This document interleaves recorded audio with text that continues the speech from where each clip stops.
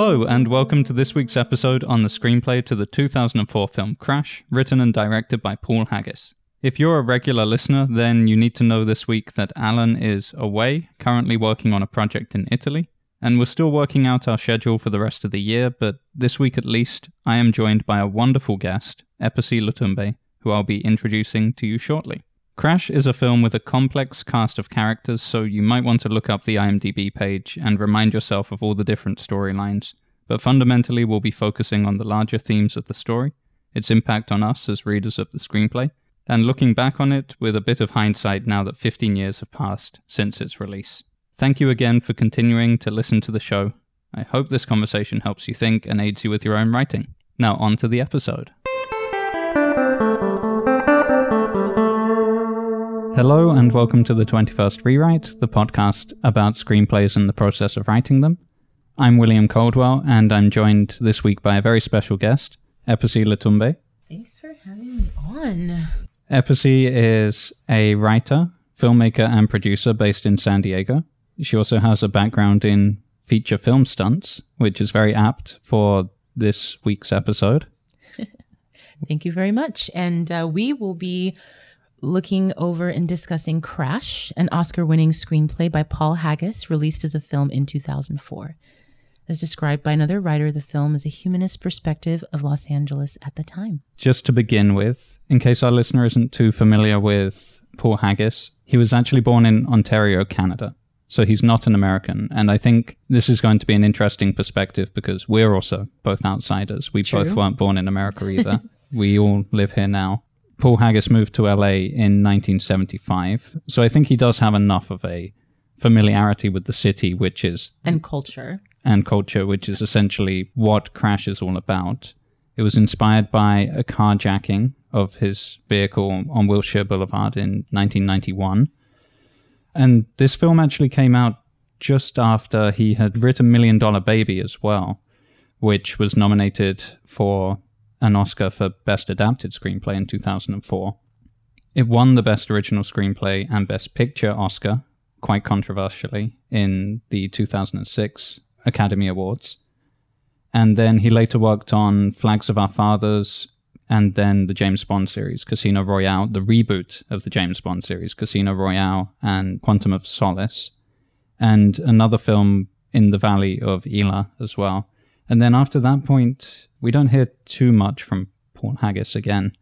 He hasn't released anything significantly in the last few years. But yeah, let's take a look at maybe its legacy to begin with. Maybe. And then we will get into the meat of the screenplay. Sure. Before we move on, I didn't realize, or maybe I'd heard about that before, that he was inspired by a carjacking that happened to him. Interesting about Paul Haggis, he happens to be one of my favorite filmmakers in the sense that oftentimes when I read his work, I tend to feel like it's something that I could be sitting and experiencing myself. And I like his style of writing. You know, some of the other movies that you mentioned before are some of my favorite, Casino Royale being one of them. So I'm really looking forward to talking about this screenplay. He began writing this as a TV show in 2001. Stop. Yes. So in 2001, he realized TV was very different back then. I think in today's industry, he probably could have turned this into a TV show. But at the time, you would be talking about making 24 episodes of an hour each. He had a 35-page outline for it, which he then decided to write into a feature film. And then there's a few years of struggling to actually get this produced. In the history of it, some of the themes come up again that Don Cheadle agreed to produce it, and that didn't seem to be enough for other producers, for studios. They wanted different names, let's say. Right. Why was Don Cheadle not good enough? Exactly. But it's a very interesting script. His initial plan was to reinforce every stereotype you could think of in the first 30 minutes and then turn it all around. Wow. And depending on who you ask, he did that successfully. Yeah. And, you know, there's back and forth. When I read the screenplay or when I saw the film, I was moved. Now, those feelings were not necessarily happy feelings because I don't believe it was intended to make you feel happy. I think this is one of those pieces of art that comes across as if it was made to make you think and make you consider your own personal biases or your own personal ways of looking at the world and question them and where they come from. Holding a mirror up to society. Correct. We're going to talk about film critics' opinions on this as well. Okay. And I think we'll start with your one. And then I'm going to talk about Roger Ebert as well, who Roger Ebert died in 2005. So this was one of the last films he reviewed. And he is also one of our cultural wise men, I suppose, in American film culture as well. So it's good that we did get to hear what he thought about it before he was passed such a away. Giant, I think, in filmmaking and criticism. And I think often as a filmmaker, oftentimes one of the things that I have learned is you have to filter who you're listening to, because sometimes people give their criticisms without consideration for, or not even consideration, without knowledge of what it takes to make the piece of art.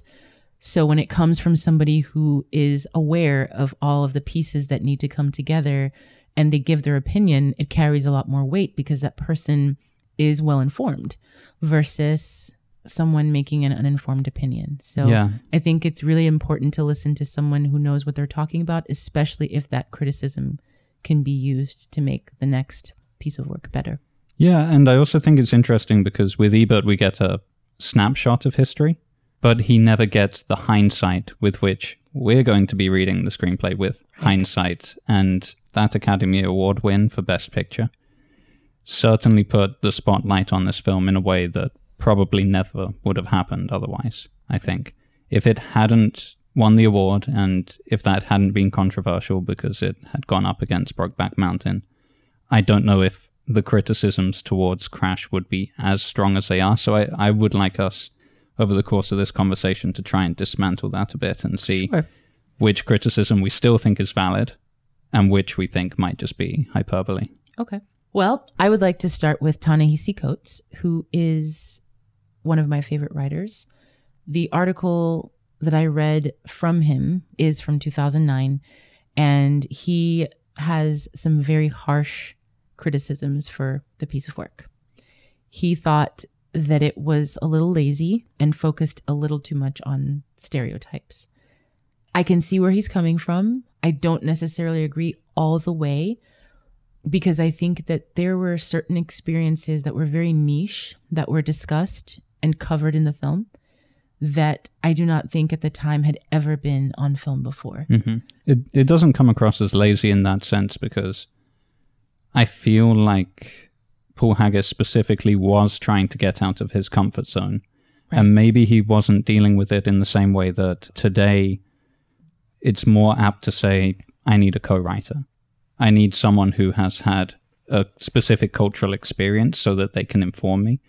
I think he was trying to strive on, just push on through, but also get out of that comfort zone. He was definitely aware that he lived in a segregated city, an unofficially segregated city, in which his experience as a rich man in Hollywood was very different to most of his neighbors. Right. And I think that's one of the lessons to be learned moving forward, is the importance of having a multicultural writer's room. So there I agree with Ta-Nehisi Coates in that some of the experiences, while I'm sure were very well researched, could have been a little bit more in depth, and some of the characters to some critics didn't seem as human as they probably could have been.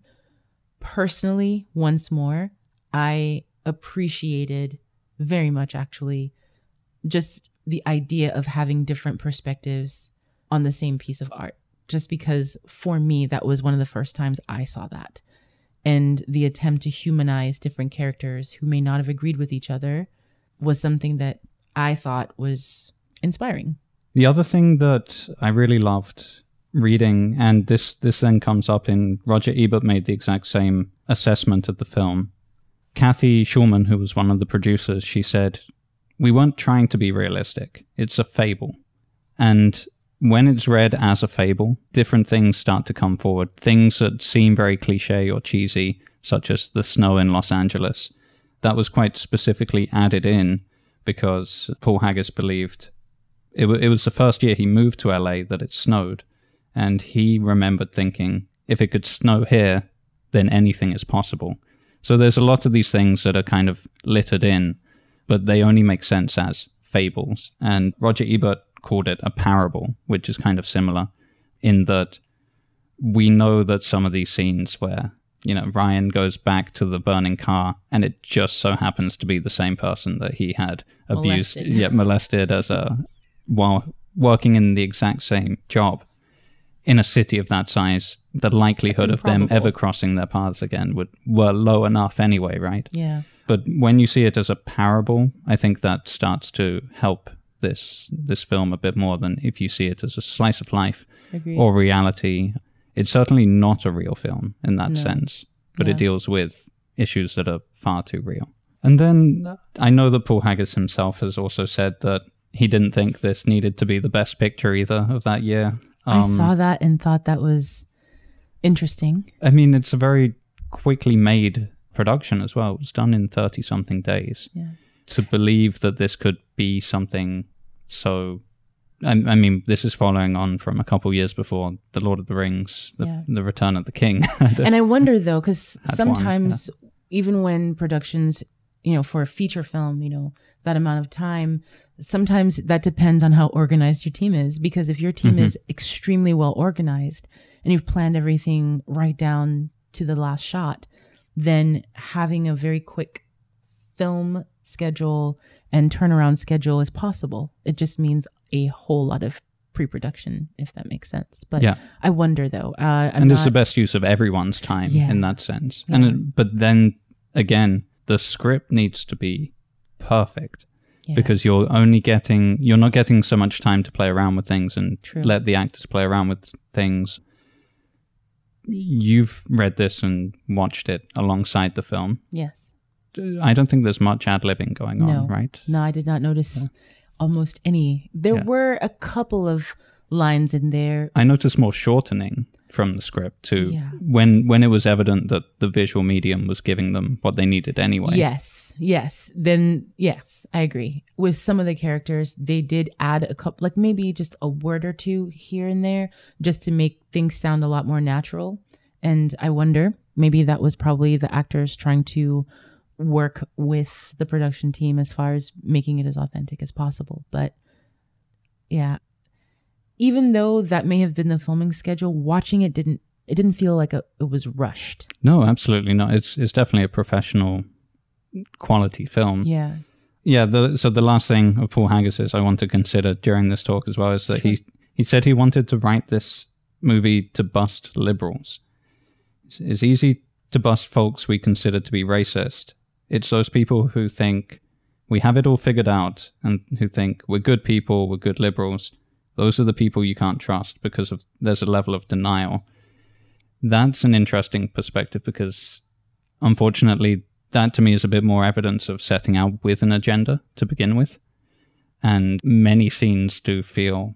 like they have an agenda? Well, certainly that they feel like, I need to drop the racism bomb by the end of this scene. And often it's seemingly innocuous lines right at the end of the scene that's like, oh, there's the racism. Gotcha. Just add it in right at the end to underscore it, to emphasize it. And I wonder about that, though. I do wonder about that because just living in 2019 and the news and our current administration, there's a lot of controversy there. And I think that what, as a country, the United States has had to do, what we have had to do, is acknowledge that racism doesn't just look like one thing.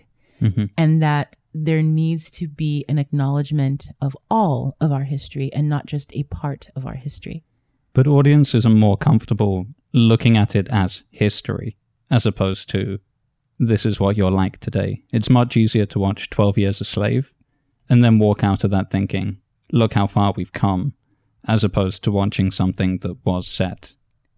It's even set today, right? The 2 days that this is set on are yesterday and today, if I'm not mistaken. Yeah. Or is it today and tomorrow? I think it was today and tomorrow. I might be wrong. So it's set on today and tomorrow, as opposed to specifying which year it is or anything like that. But I think then that brings us to what he was trying to do in the first place. Mm-hmm. He set out to make a movie that would make people uncomfortable. And he succeeded in doing that. It made people very uncomfortable. And considering Ta-Nehisi Coates' criticism of the film, I agree with his criticism when it comes to when you look at the film as how realistic is this? Mm-hmm. It's not the most realistic. It does come across it like it has an agenda, which, you know, going by what you pointed out with where he wanted to bust liberals, clearly it did. But this almost seems like an inside conversation.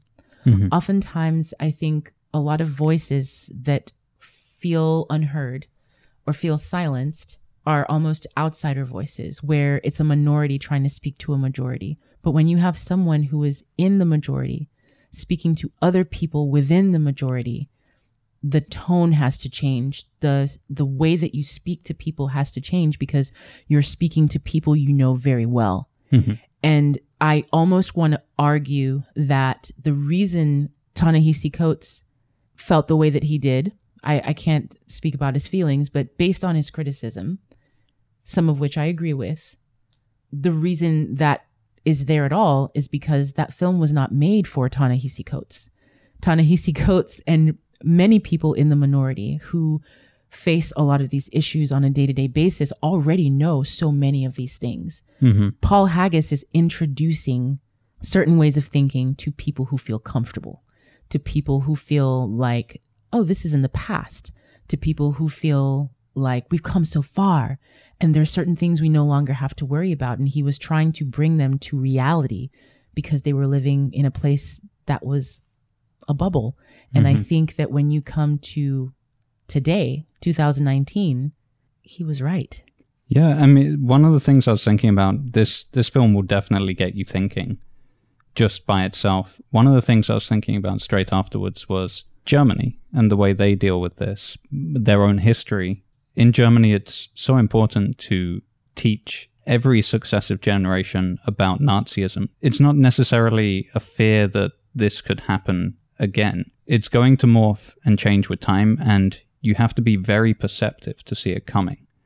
And the rise of the Nazi Party to power, there were people consistently saying, that's nothing to worry about. Oh, Hitler will become chancellor, but he won't be able to do anything. He's just a figurehead if he's chancellor. Things like that.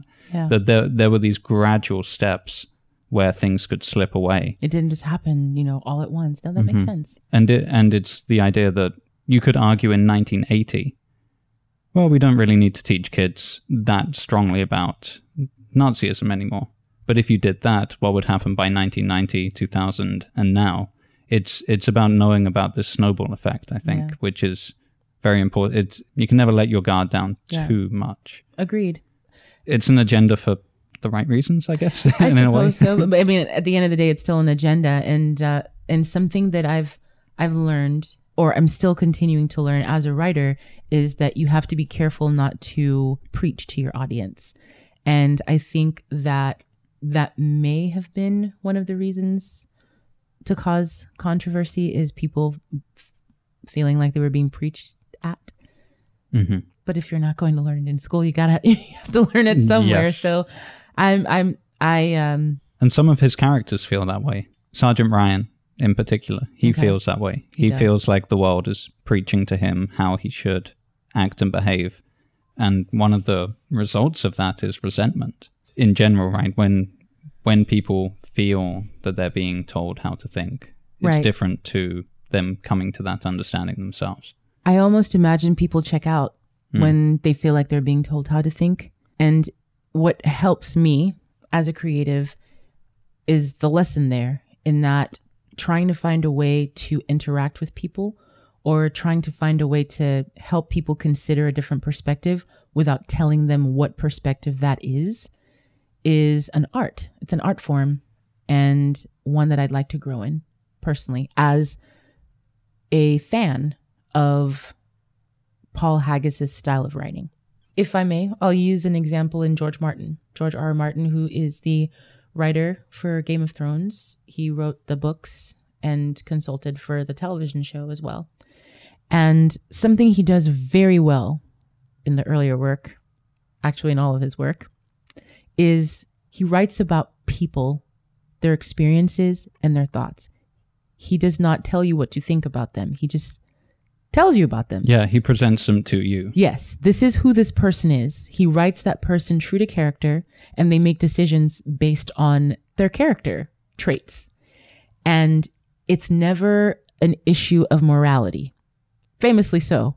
It's never an issue of trying to tell you who to like or trying to convince you of whom to like. So personally, I was drawn to that. And, I was drawn to being able to form my own opinions about the way things were happening and the time frame, or the fictional time frame that this was supposedly set in. And it was a lot more enjoyable and engaging because I didn't feel like I was being told what to think.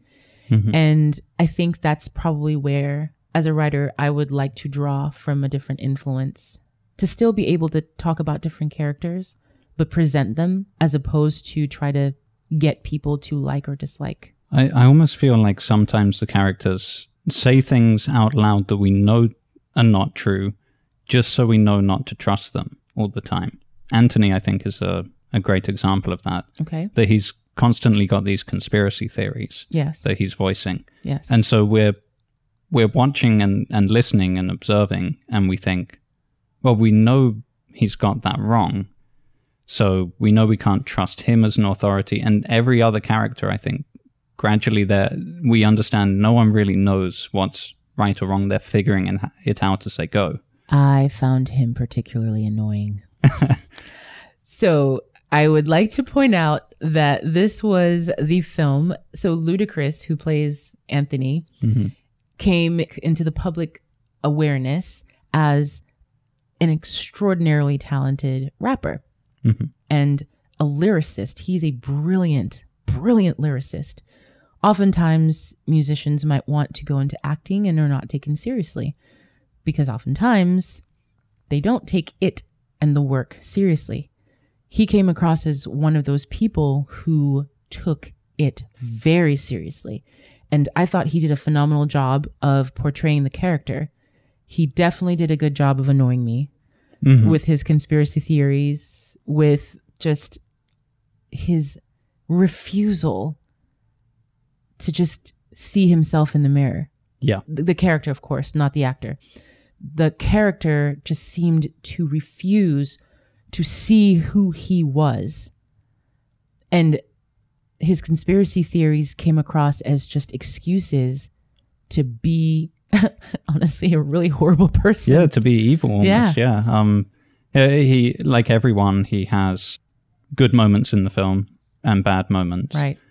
But yeah, he's certainly, his reaction to running someone over, for example, is not, he's trying to do this whole, I guess it's all part of this lifestyle, right? Of stealing cars, carrying guns, this not showing any weakness. Making a buck. But yeah, it's we also see the degree to which he's convinced himself of how it's everyone else's fault, not his. Right.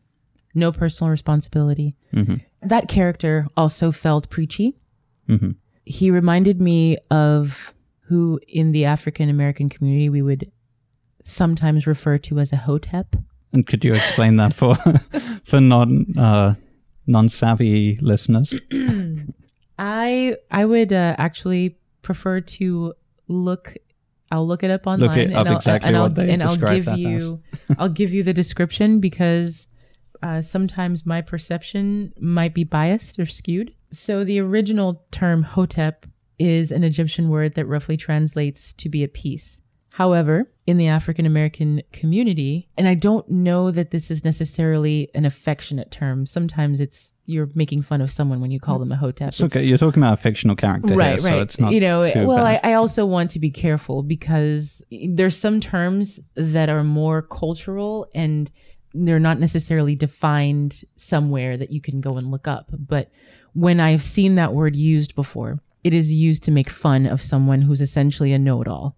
Mm-hmm. As far as theories of why things are, and the person who is being called a hotep tends to be very well read, but has come to the wrong conclusions. Yep. And so they seem, at first they seem very, very, very smart because they're very well read. And usually when you're very well read, there are a lot of things that you know that most people don't. But when you sit and you really listen to what they're saying, it doesn't seem logical sometimes. Other times it just seems like there's a bias in the way they drew their conclusion, or sometimes it just seems outright wrong. Mm-hmm. And generally people who are referred to as hoteps are people who are not willing to listen to other people's perspectives. Yes. And so this particular character just reminded me of that sort of person. I get it. No, I completely understand. And one of those theories, for example, the reason why buses have big windows so that everyone can watch the people of color who are on the bus be humiliated. But then I just think of the town I grew up in, very small, rural English community. We have the same sized bus windows, and most of the population is white, so everyone on the bus is white. So it's not like there's this global conspiracy to have these big bus windows, for example. Do you know what I mean? Yeah. So it's because his world is so small, though, because that is an inner city world that he has grown up in as well. And I think that's part of the message in Crash is, yes, someone like Paul Haggis, he knows his world is limited, but also Anthony's world is very limited. Very. And therefore it's going to be actually quite hard for these two people who live in the same city to come to a common agreement because they both have such distinct perspectives. Yeah. And to a certain extent, there was some sort of redemption for that character at the end of the film, where he was held accountable to a certain extent. And what I appreciate, and I think that Paul Haggis probably had some help, were the characters of color, from the Korean characters of color to the African American characters of color to the Latinx characters of color.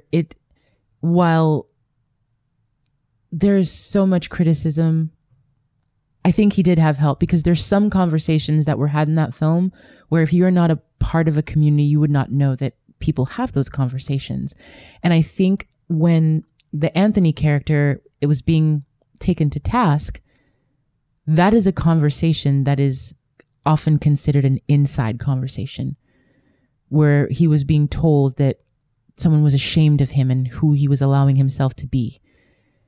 So it's not lazy. It's That's not what you're lazy. trying to say. Yeah. It's not lazy. I think that, yes, it could have been a little bit more fleshed out, but I think Crash should have been a television show. Yes. And then you would have, just in your first season, at least 10 hours to explore the themes. Right. And not have to push everything together in such a way. Yeah. And just for a last, because I did talk about Roger Ebert a lot, and then I didn't give you everything about what his perspective was. Yeah. But the thing that was very evident with how you said Anthony's story ends, Roger Ebert was talking about this in his review. He says, "We understand quickly enough who the characters are and what their lives are like, but we have no idea how they will behave, because so much depends on accident. Crash is a movie with free will, and anything can happen." So we do see this. It's not always as simple as we'll have character A do something bad and then they learn their lesson. It's also about this concept of free will, that people can change. However, someone's bad day is someone else's nightmare. Yeah. Yeah. And how each person is reading the same situation. Yeah. I think that happens with Sergeant Ryan a lot. It's a lot of his bad days. He's learned that racism is a weapon he can use to make people feel worse, as opposed to necessarily having white supremacist mentality. Right. He's actually more someone who's learned to wield racism as a weapon to make himself feel better. Right. And instead of dealing with his own pain. Right. Yeah. And I think that that is something that, especially at that time, when these were not necessarily the discussions that people were having, it was important to address. That character, Ryan, is problematic in so many ways, But something that I think at least started a conversation was that reality of people who feel small and then try to use whatever weapon they can to make others feel even smaller so that they can feel better about themselves. And that was not a conversation I think that we were having at the time. And I like that, at least that was introduced into the conversation. I mean... Yeah, I saw it recently, actually. There was a man who was... he was in a mobility scooter. He was very drunk or on drugs. And he dropped a load of things. And he was with a companion who was equally drunk, who was kind of stumbling alongside him. Wow. And he dropped all this, what looked like rubbish in the street. And he was asking people around him to pick it up. But because of his attitude, because of his aggressiveness, people were avoiding him. And then he started shouting, well, Trump's going to get you. You're all you Mexicans, you'll be going soon. That kind of stuff. So you could see it was coming from his pain, though. Yeah.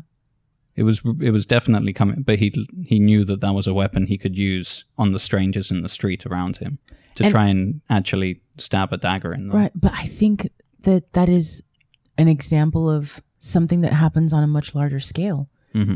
Because when you take that little bit and then you apply it to large groups of people, the confusion to a lot of liberals as to why certain people have certain leanings makes, not that it makes sense, but you can see how that can happen on a grander scale, where someone appeals to people's pain. I mean, we've seen this happen in history over and over and over, where someone comes in and appeals to people's pain and speaks to them in a way that acknowledges that pain. And they tell those people, I can help relieve your pain. And then he essentially becomes their weapon to be able to make themselves feel better, in spite of the fact that that person is doing everything but helping those people feel better. Mm-hmm. And that has happened in Germany. That has happened across Europe. That has happened in some countries on the continent of Africa. And that has happened or is happening in the United States. And with that, let's jump into the screenplay itself. So usually what we do on the show is we'll either break down the screenplay linearly, or we will go character by character. And I think with Crash, it completely makes sense to work character by character, treating most of them as couplets, I would say. So Graham Waters and Rhea are a couple. Mm-hmm. Their story goes hand in hand. John Ryan, the sergeant in the LAPD, and Officer Hansen, their stories go hand in hand as well. We have Rick and Jean, which is Brendan Fraser and Sandra Bullock's characters. Right. They're a couple, and Sandra Bullock's character actually has some great moments, and then I feel like she fizzles out towards the end, but they're still worth looking at, especially as they were surprisingly the biggest actors were put into those roles. So I feel like the most controversial roles? Possibly, yeah. But I feel like maybe Paul Haggis thought there was more there than actually came out. You know what what I think about why they may have done that? Because those characters are so loved in American culture. People know that Sandra Bullock, I don't know if she'd already adopted her children by that point, and maybe this is just a lazy assumption on my part, but people know that Sandra Bullock is a decent human being.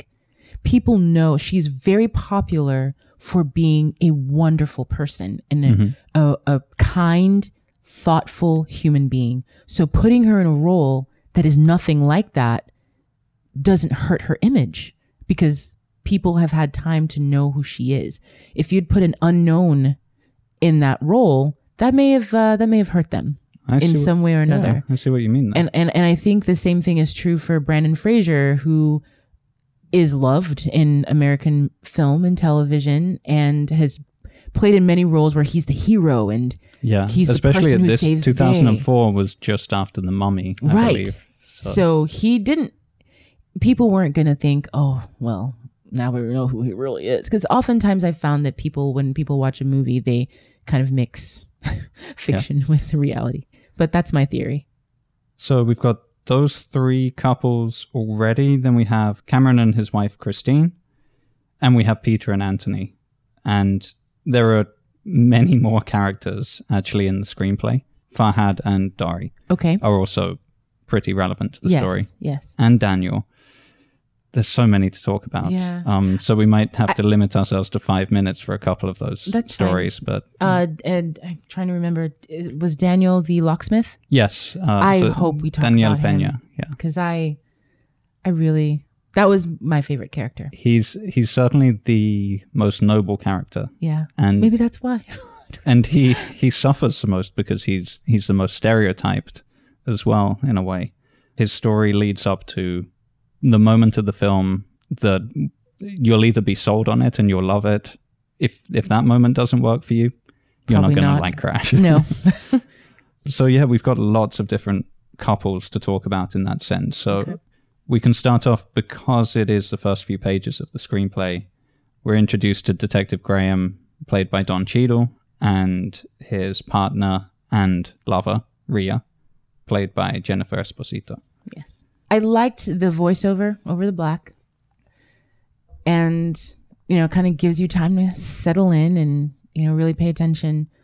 I didn't know what to think because I'm not from Los Angeles. I haven't yet had the opportunity to live in Los Angeles.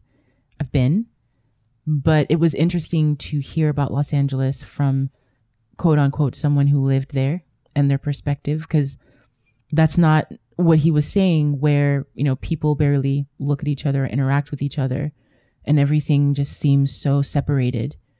That did not match my perception of Los Angeles. But then again, it is a perception versus the reality of somebody who actually lives there. My understanding of it is a more working class perception of it, because if you're working class, you need to get to work every day. Yeah.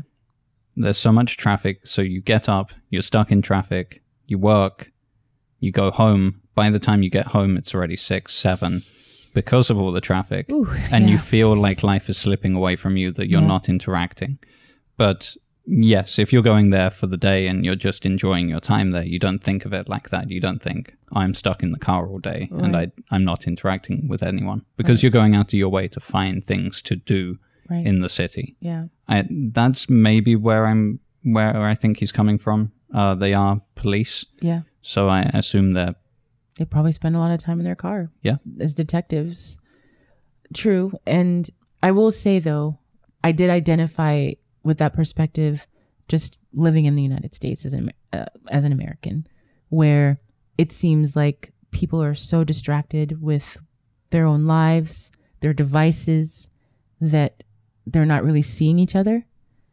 And I remember this was all the way back in high school, where I was making a comment to my family and I said, I always see the houses, I always see the cars, but I never see the people, because I noticed that people were not interacting with each other and walking down to your neighbor's house to say hello.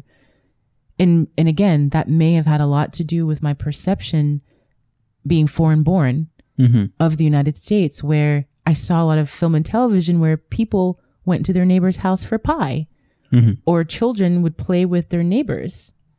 And I didn't really see very much of that when I first moved.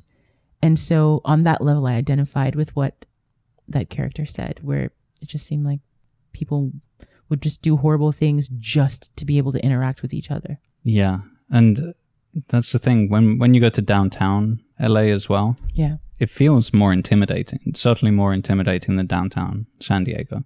Gotcha. There's more lawlessness, I suppose, in the downtown area, and certainly other neighborhoods around the city as well, where you can feel that people would feel unsafe walking. Yeah. They'd prefer to be in a car. But then what he's kind of getting at is that it's better to interact a little bit than not at all, because you're depriving yourself. And then it's just a theory, and obviously Rhea is saying, I think you've you may have just gone on the deep end. Yeah. Yeah, just it's not that deep, you know. I will say that I hadn't seen this film since probably about 2006, 2005, so I had forgotten pretty much everything about it. then I read the screenplay, and then I watched it.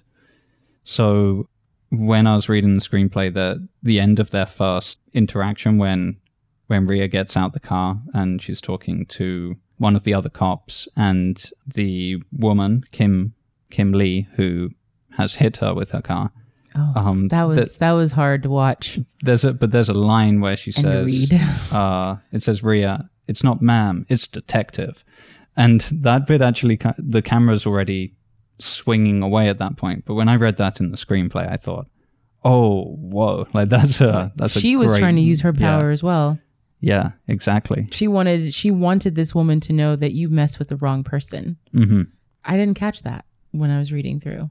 When you're watching it, that little interaction is, the camera doesn't find it interesting anymore. It starts to shift over to Graham, who's gone to look into the car. Yeah, looking on the hillside, and yeah, it's an interesting start, certainly, because you're thrown straight into it, and you have this argument, and there's racial slurs on both sides. Well, there's a slur on the side of Kim Lee, and Rhea, she does mock her accent, and she does claim that she's a bad driver because she's Asian. So straight away we're getting into the stereotypes. Yep, and like I said, there's a racism bomb every couple of pages here. These characters, we find out a lot more about Graham in particular. As an individual, he seemed always somewhere else. He always seemed like he was not where he was physically, always lost in thought. It seemed to me that he was just overwhelmed with life in general. That's kind of like Jean, Sandra Bullock's character as well, admits to the same problem. Yeah.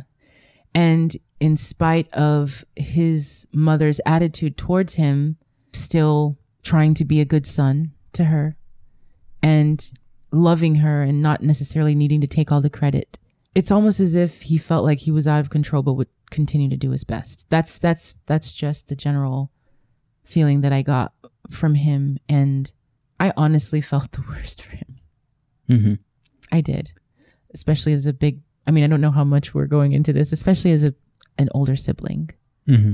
I felt the worst for him. I think the question of his family, that brings so much humanity into it. Of course, the fact that we are following his brother and not realizing that we're not meant to know who his brother is until the very end. But to me, that the scene where he has the reality check with Flanagan, who basically says to him, you and your brother had the same opportunities in life. How do you explain that one?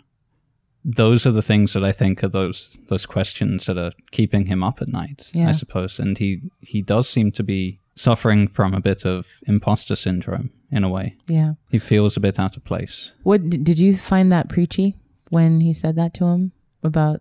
To be honest, I think the conversation with Flanagan is the best part of the film. Okay. Much more than seeing Brian save Christine from the burning car, and more than Farhad trying to shoot Daniel. Right. I honestly think that scene was the most clear summary of what this is about. Gotcha. Is that there are no answers. Yeah. And even though Flanagan himself is talking in a way that comes across as quite inappropriate, he's making some points that don't have easy answers. Yeah. Because he really gets into it. He talks about, and I think that's reflected in what you said about Anthony earlier as well.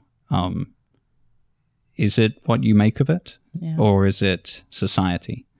And that's a very difficult question, because it's easy to take either side because there's so much evidence on both sides as well about personal responsibility and about inherent structural issues that you'll never be able to beat. Or that it would take a lot more than just one person or one small group of people to beat. Because I am holding on to the hope that the structural, because again, like you, I hadn't seen this movie in quite a while. I did watch it last year just because, like I said before, inspo. But I just continue to hold out hope that some of those deeply set structural issues can be fought and can be overcome once there's an entire consciousness of the entire population to seeing what the society is truly, seeing it for what it is, and how it actively affects one group this way and holds up another group the other way. But, you know, like you said, we don't have all the answers, and it's going to take, I really do think or wish that this had been a television show versus a film, because with a film you only have so much time. Yeah, and it feels very compressed. But Graham's decision ultimately is, if you were to pick, without the full scope of the knowledge, who was responsible in this shootout between this white cop who had killed 2 other black men previously and had just killed a third, and this black undercover detective who had been shot in that shootout but appeared to be also hiding a significant amount of money from a cocaine deal. Yeah.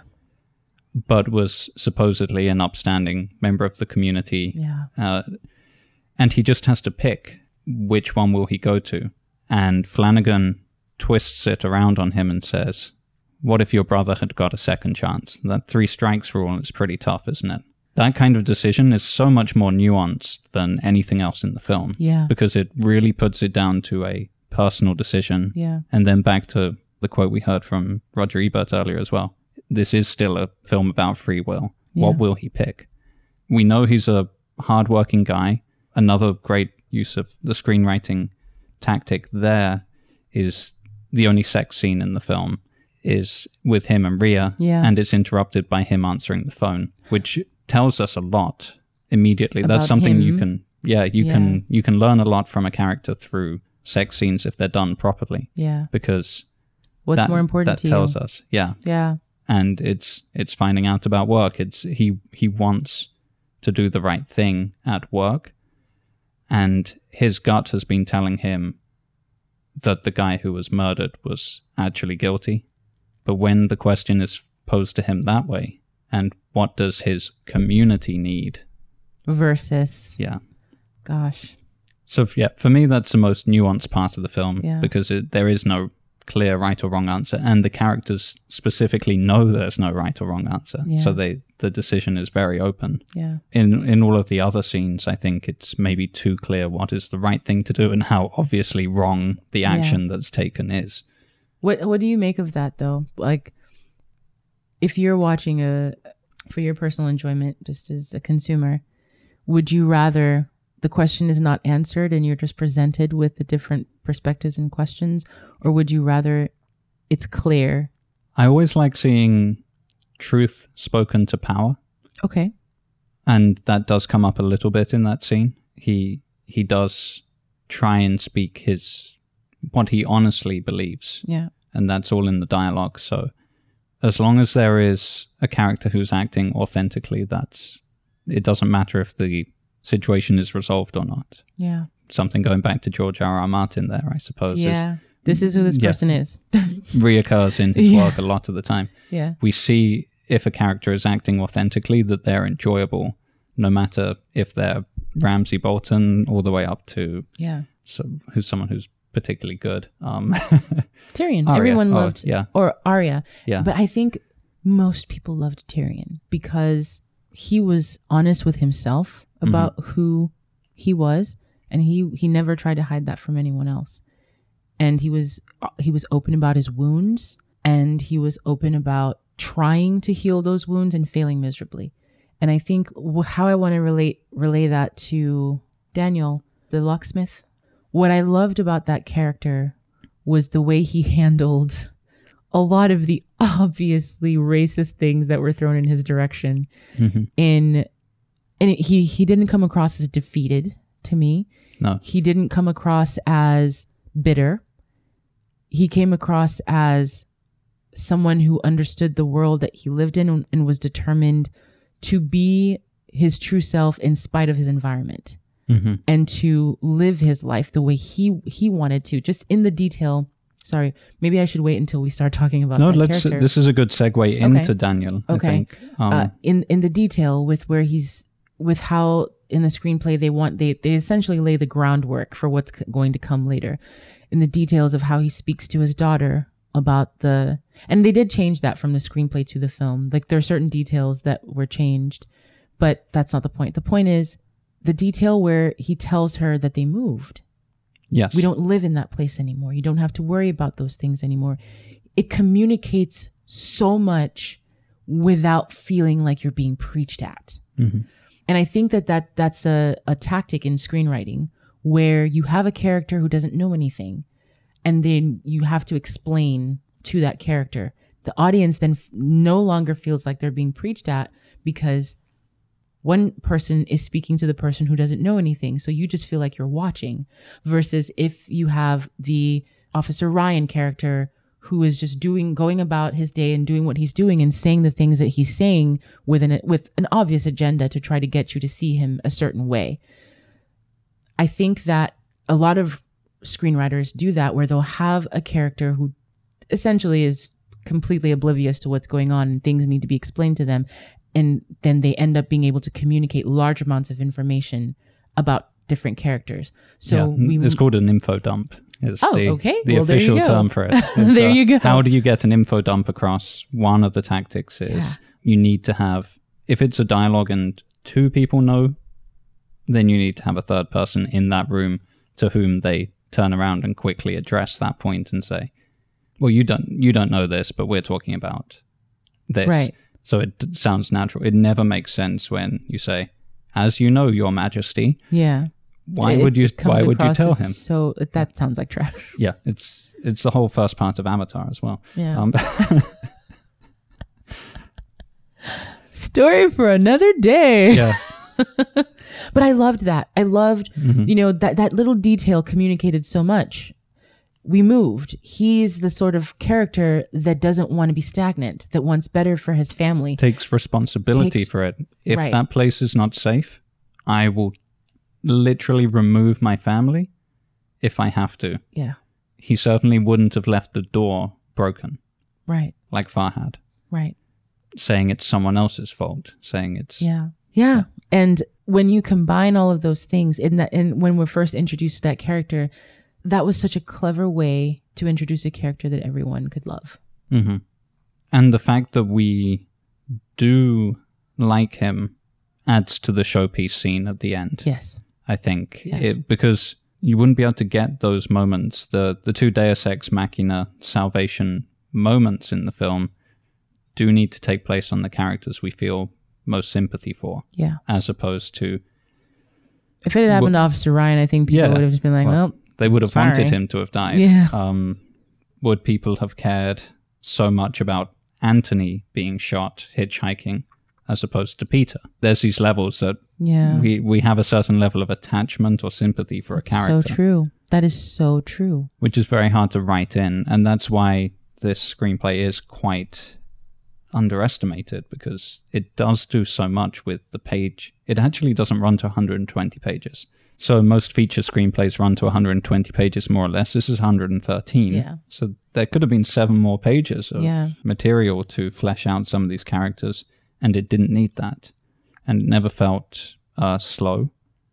It never felt like it was meandering. Usually any scene that was seemingly irrelevant was tied up to something by the end of the story. Yeah. Or even that it's shorter than most screenplays, it didn't feel rushed either. And yet somehow fit in all of these characters. Yeah.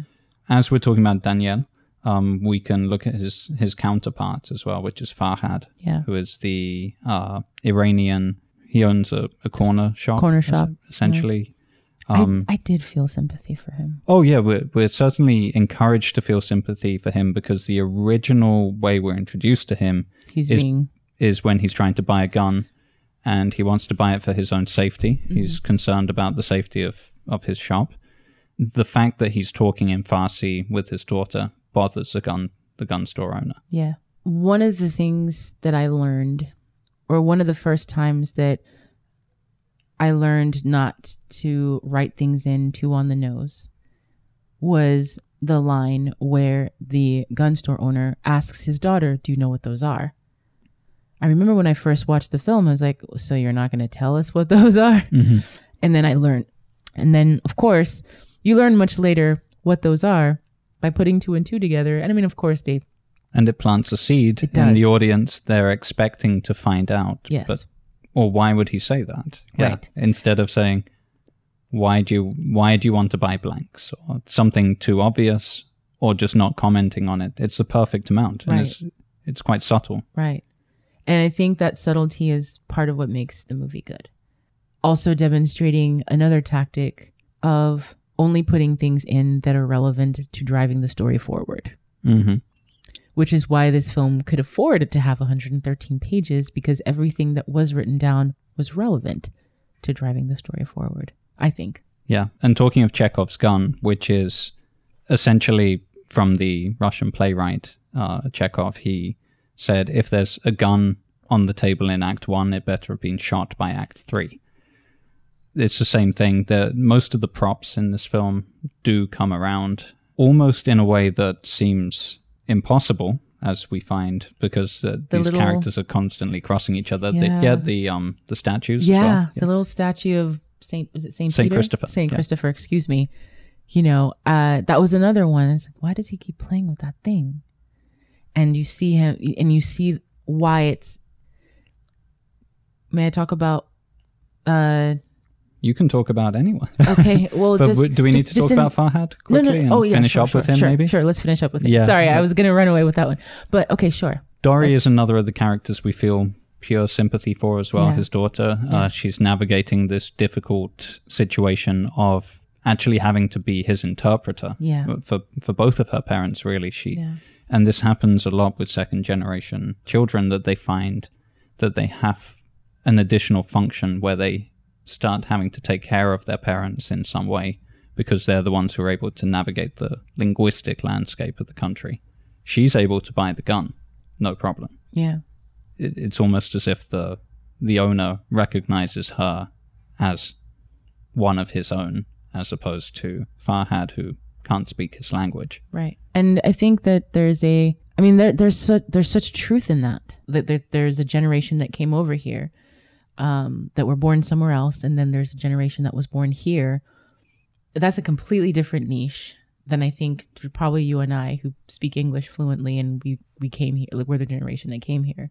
Yes, very different. Yes, because just navigating the immigration system in the first place is easier speaking English. Yes, I thought his daughter was one of the other noble characters. Yes, she is, and she's been planning from the beginning a way of protection. She's a protector. As I mentioned, this sense that the second generation finds itself in a parenting role to their own parents. That I think that's part of it. You can almost see this scene happening backwards, with a father buying the first gun for their child and choosing to put blanks in the gun, fearing what could happen if they actually did ever use it. It's the same thing, really. Yeah.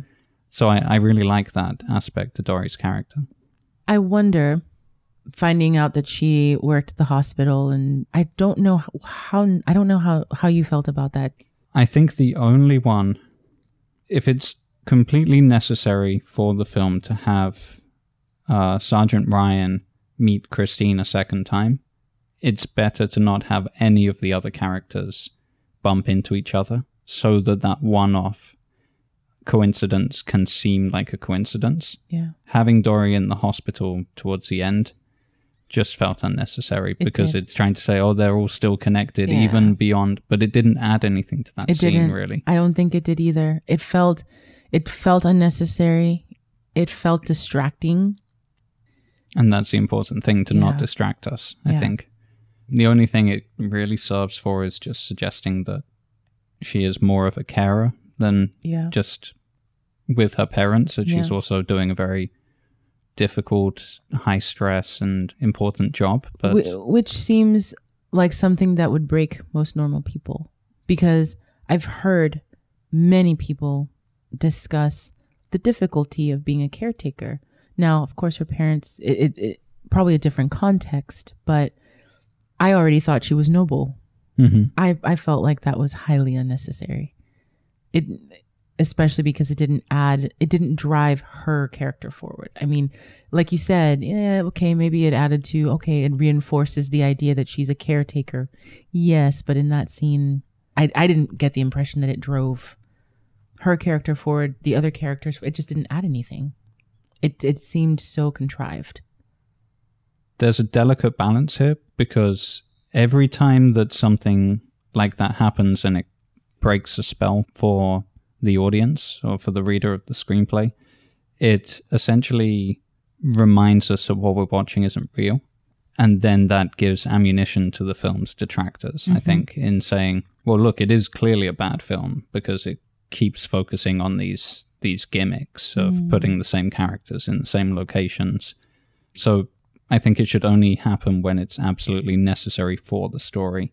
And I think that's one of the weaknesses of the film. On the other hand, for example, the way of getting Farhad to find out where Daniel lives is done really well. The fact he remembers, he's already phoned the locksmiths and they won't give the guy's name away. And then he remembers about the form that he was supposed to fill out. Yeah. And then goes and retrieves that. To me, that works. That's because very clever. there's a character-driven decision going on. And that's all you really need to make a story work. Yeah. There's so many theories of how to write films and write effective stories, heroes' journeys, and things like that. But as long as we're seeing characters make decisions that seem true to them, that should be sufficient for us. And what we really get are these very small portraits of characters. A very small portrait of a very dark and desperate moment in Farhad's life, essentially, where he feels like he's lost everything. Yeah. And he feels weak as well. He feels like... helpless. He feels helpless. Yeah. He feels like he needs his daughter to take care of everything for him. And he feels like there's just one thing he could do to keep control over... He's not really thinking it through either. I mean, it's how these moments define people, I think, is really important, that the film isn't talking just about... It's saying, okay, racism is everywhere. That's Crash, right? In every scene, there's racism. But then it's also about how one tiny moment can define you for the rest of your life. Yeah. And Farhad takes that risk. Luckily, he isn't able to see it through because his gun is loaded with blanks. But or he saw it through, but he was lucky his gun was loaded with blanks. Exactly. What I do want to do is compare something that I noticed that I didn't notice when I was reading or watching. But as we're talking about it, I was like, that feeling of helplessness and how people deal with it, right? There's a parallel between Officer Ryan and Farhad. Mm-hmm. They both felt like they were at the point of absolute helplessness, where Officer Ryan is struggling about being the caretaker for his father and is desperate to try to get help and is frustrated by not being able to get that help. And in his feelings of helplessness, decides that he's going to wield a weapon. He's like, well, I can't make the black person who was on the phone pay for treating my father this way. So I'll just find whichever black person I can find and treat them like trash. And that's what he does in his moment of feeling extraordinarily helpless. Farhad uses all his resources to track this locksmith down and decides that he's going to make him pay for, quote unquote, putting him in that position where he's lost everything, and aims to kill him. And what I realized with that parallel comparison is I think that they were trying to say something about humanity and how far we will go as human beings when we feel like everything has been taken away from us and we're completely helpless. But it's interesting how resourceful you can be for doing harm in the same way that characters can struggle and people can struggle to find that same resourcefulness to take care of themselves. Yeah. Yeah. And that's an interesting thing. It's suggested and is probably true as well that it's easier to harm than to take a step back, to breathe in and figure out, well, what can I do to still make my situation a bit better? Yeah. Yeah, there's a lot going on in that story with Danielle and his daughter as well. That's probably the most beautiful scene in the film, is when he gives her the cape, the impenetrable It was cape. for me. And I think just in itself, that story perhaps could have been a film in some way, or a short just of him and his daughter and the relationship with this particular person who just happened to come to his home. Yeah, come into his life by accident, really. Yeah. And it makes the scene powerful when we think that the girl has been shot. And it's kind of interesting as a writer to read this. Yeah. It says, Daniel knows she is dead without even looking. The horror registers on his face and on Farhad's. But then Danielle forgot something. Lara's wearing her impenetrable cloak, which is why she's able to lift her head and look into his eyes. That's just in the action lines, which is very, very interesting. It says, Daniel feeds her back, no sign of a wound, no sign of a hole. This is impossible. So one of those things is how you convey in the visual medium something that is without dialogue. And I think this is these are strong lines. This, not just strong lines, brilliant acting and direction.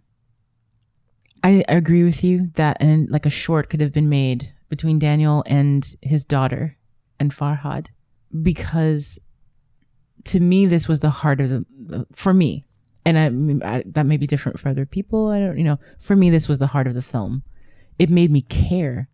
I became emotionally invested when he came on screen, and the way he reacted to being treated badly, and the way that he loved his daughter.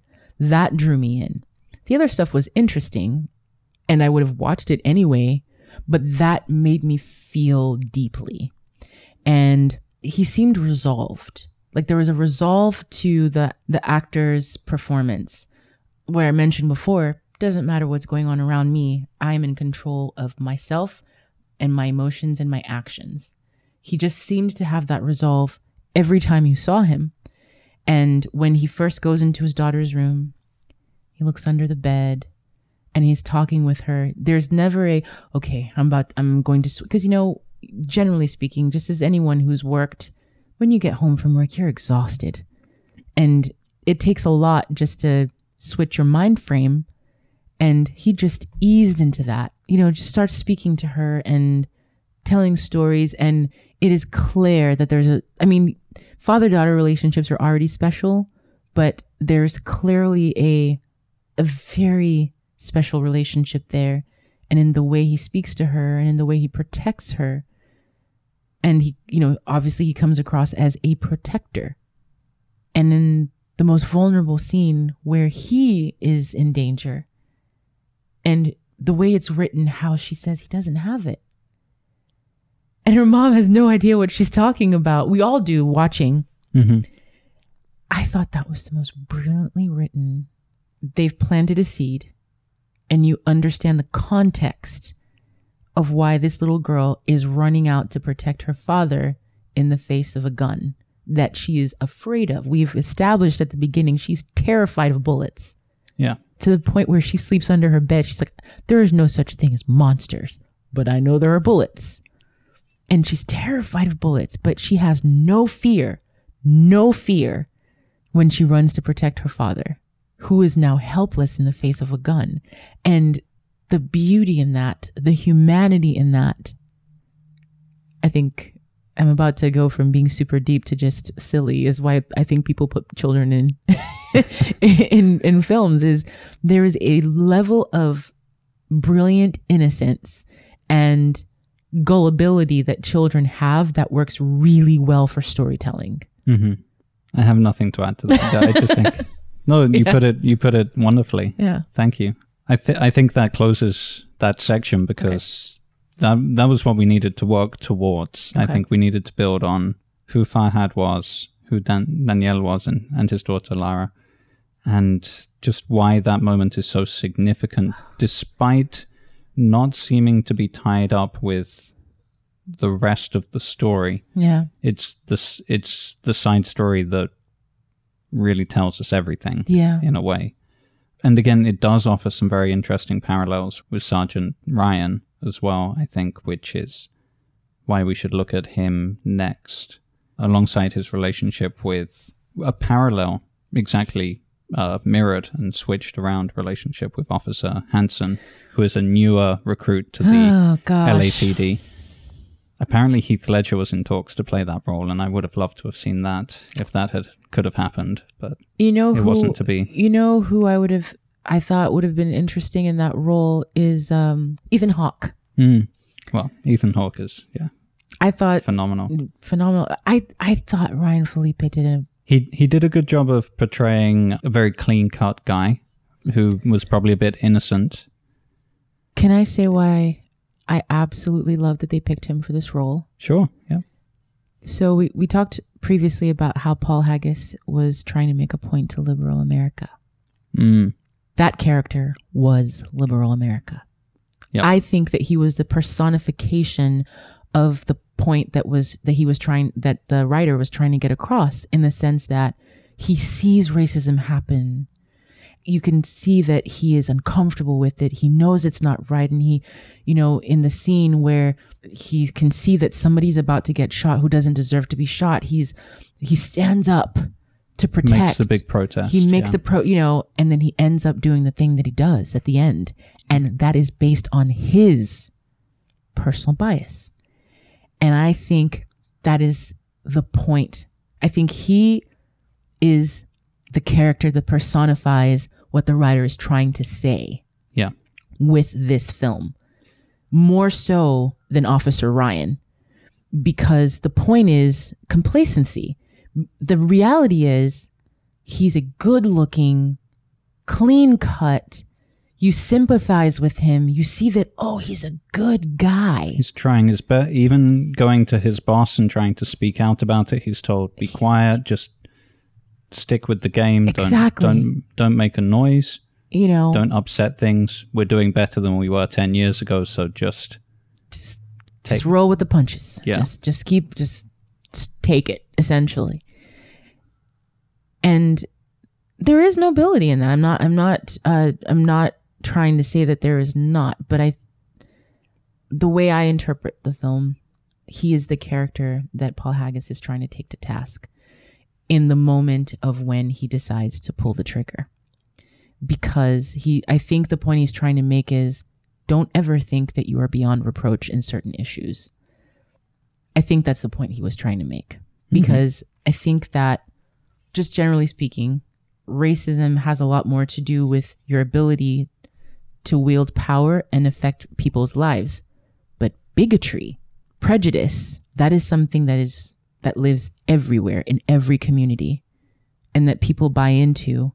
And you may not have the power to oppress or hurt other people, but if you do not acknowledge your biases, it's a dangerous place to live. And I think that that's what he was trying to say with this character. What do you make then of the speech, very short speech, that Sergeant Ryan gives to Hansen as he's about to go his own way? He tells him, you don't know who you are yet. Wait till you've been a few more years on this job and you'll see. Is he purely pessimistic and saying, or is he kind of alluding to that bias? I think it's a little bit of, I think pessimistic isn't really, I think I wouldn't even use the word pessimistic. I'm not proud to say that I don't think he's being pessimistic at all.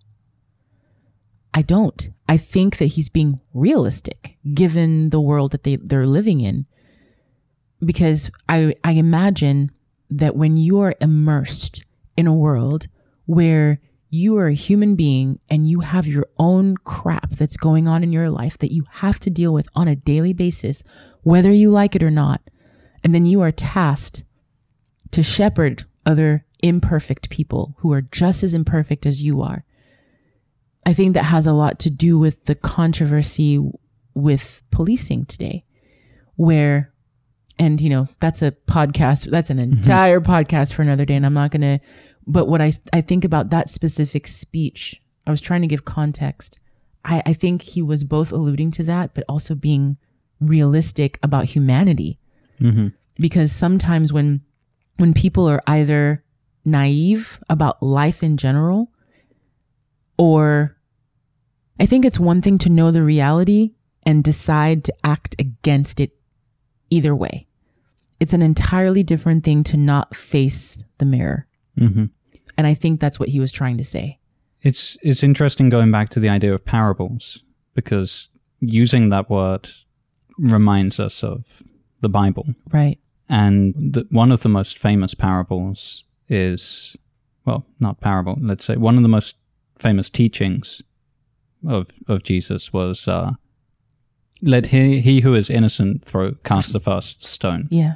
And there's a sense that, yes, when you are trying to have that persona, you are trying to say, you uniquely among anyone else know what is right and wrong, and can, it ties into the call out culture side of it as well. The calling out and saying, everyone else is wrong, I'm a good person though. And taking that on as the identity. What happens when you're really in a situation where you're tested as a person and you find out there's more to it than just being good, in quotation marks here, just being pure good, perfect. Hansen is certainly not perfect, but he's too young and idealistic to realize it yet. Yeah. And it is a shame. Obviously, it's hard to watch a character go on the opposite trajectory. It's easier for us to see someone with a redemption moment. Yeah. It's harder to watch someone who starts out idealistic and then messes up in the worst possible way. But it does, like you said, it does warn the liberals in a way. It warns the people who are becoming too complacent and talking without really evaluating where they stand. And to get even more specific for myself, watching, reading, and taking things in, that act of leaving him there when he realized that he had messed up in the worst possible way, to me, was the worst possible thing he could have done. Because then he wasn't taking responsibility. But it's a free will decision. Oh, of course. In which what is a murder charge in the US? It's usually life imprisonment, right? California depends. So 1st-degree murder, 25 to life. There you go. So it is a life. 35 to life if committed with a firearm. 35 to life. Mm-hmm. Okay, so Officer Hansen was looking at 35 years to life for first-degree murder with a firearm. With a firearm. Yeah. If it had been second-degree murder with a firearm, 25 to life. I mean, he could have contested in court self-defense as well. One more thing. Second-degree murder, well, that's of a law enforcement. It doesn't say if you were the law enforcement officer, but that's interesting. He's off duty anyway. Yeah, so but that was what I was going to say next, is that would have been a very different situation had he been on duty. Yeah. That's really sad. Yeah. That is very, very sad that he would have been able to cover it up if he had been on duty. And that's what his other officers know when Cameron makes his stand in front of the police and is pretty much prepared to get shot. Everyone knows the drill there. Everyone knows the drill. They say it out loud. This man is acting in an aggressive way. That's a sign that somebody is about to. It's like this stop or I'll shoot kind of, or if you don't get off my land in the next 5 seconds, I'll shoot. It's like this justification. Yeah. This man was acting aggressively towards us. They know that's enough for them to not be punished. Yeah. Whereas, yes, the way that Hansen does it would have been at least 35 years in prison. There's no way he would have been able to get away with that, and no. He knew that, and it crossed his mind to, well, did anyone see? Can anyone prove it was me? And then dumped. And just wants to bury the evidence. Essentially, we don't know what happens to him. We do know he burns his car, and that's the last we see of him. We don't know if he flees town or if he goes back to the force and claims his car was stolen that night. We don't know. I think that's good that we don't get any closure on that. Yeah. But I think he was a tool that the writer was using to... And the other thing that I wanted, if we have a second for that, is I think that also kind of speaks to the religious crowd in the United States today. well, the religious crowd as well as what was once called the obviously racist crowd. So two different groups of people.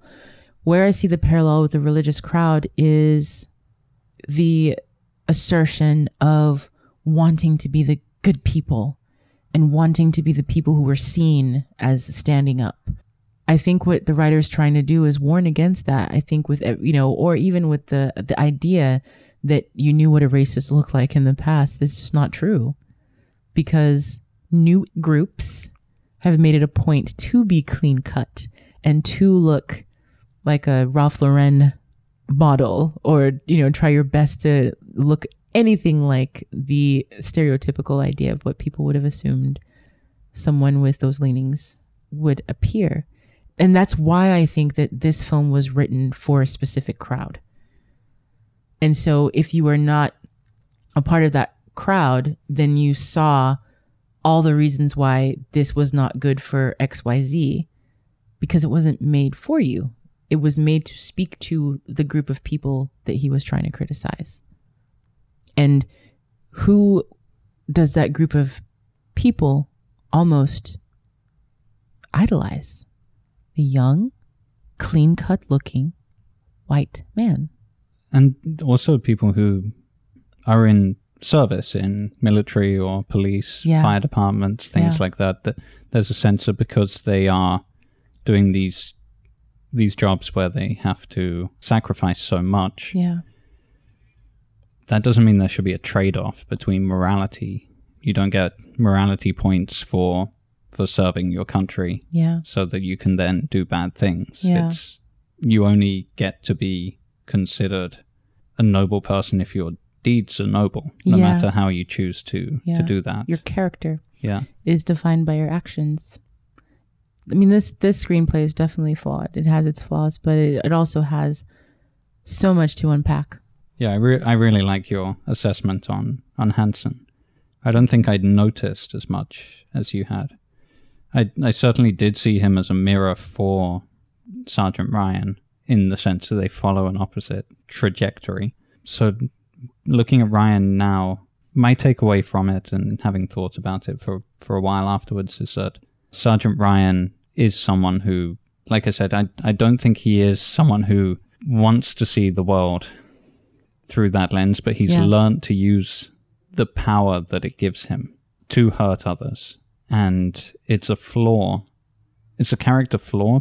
Yeah. And then we have to look at these moments as which moments define him. And it's so hard to pick. It's hard to make an assessment of him, because we do get to see that he is one of those people who, just as we were saying about with Officer Hansen, and we do admire people who will risk their lives when most other people wouldn't be willing to do it. Yeah. The fact that he would run into a car crash and not care who's in the car, the vehicle could explode at any second, but he would run in, he would be the first responder, is admirable.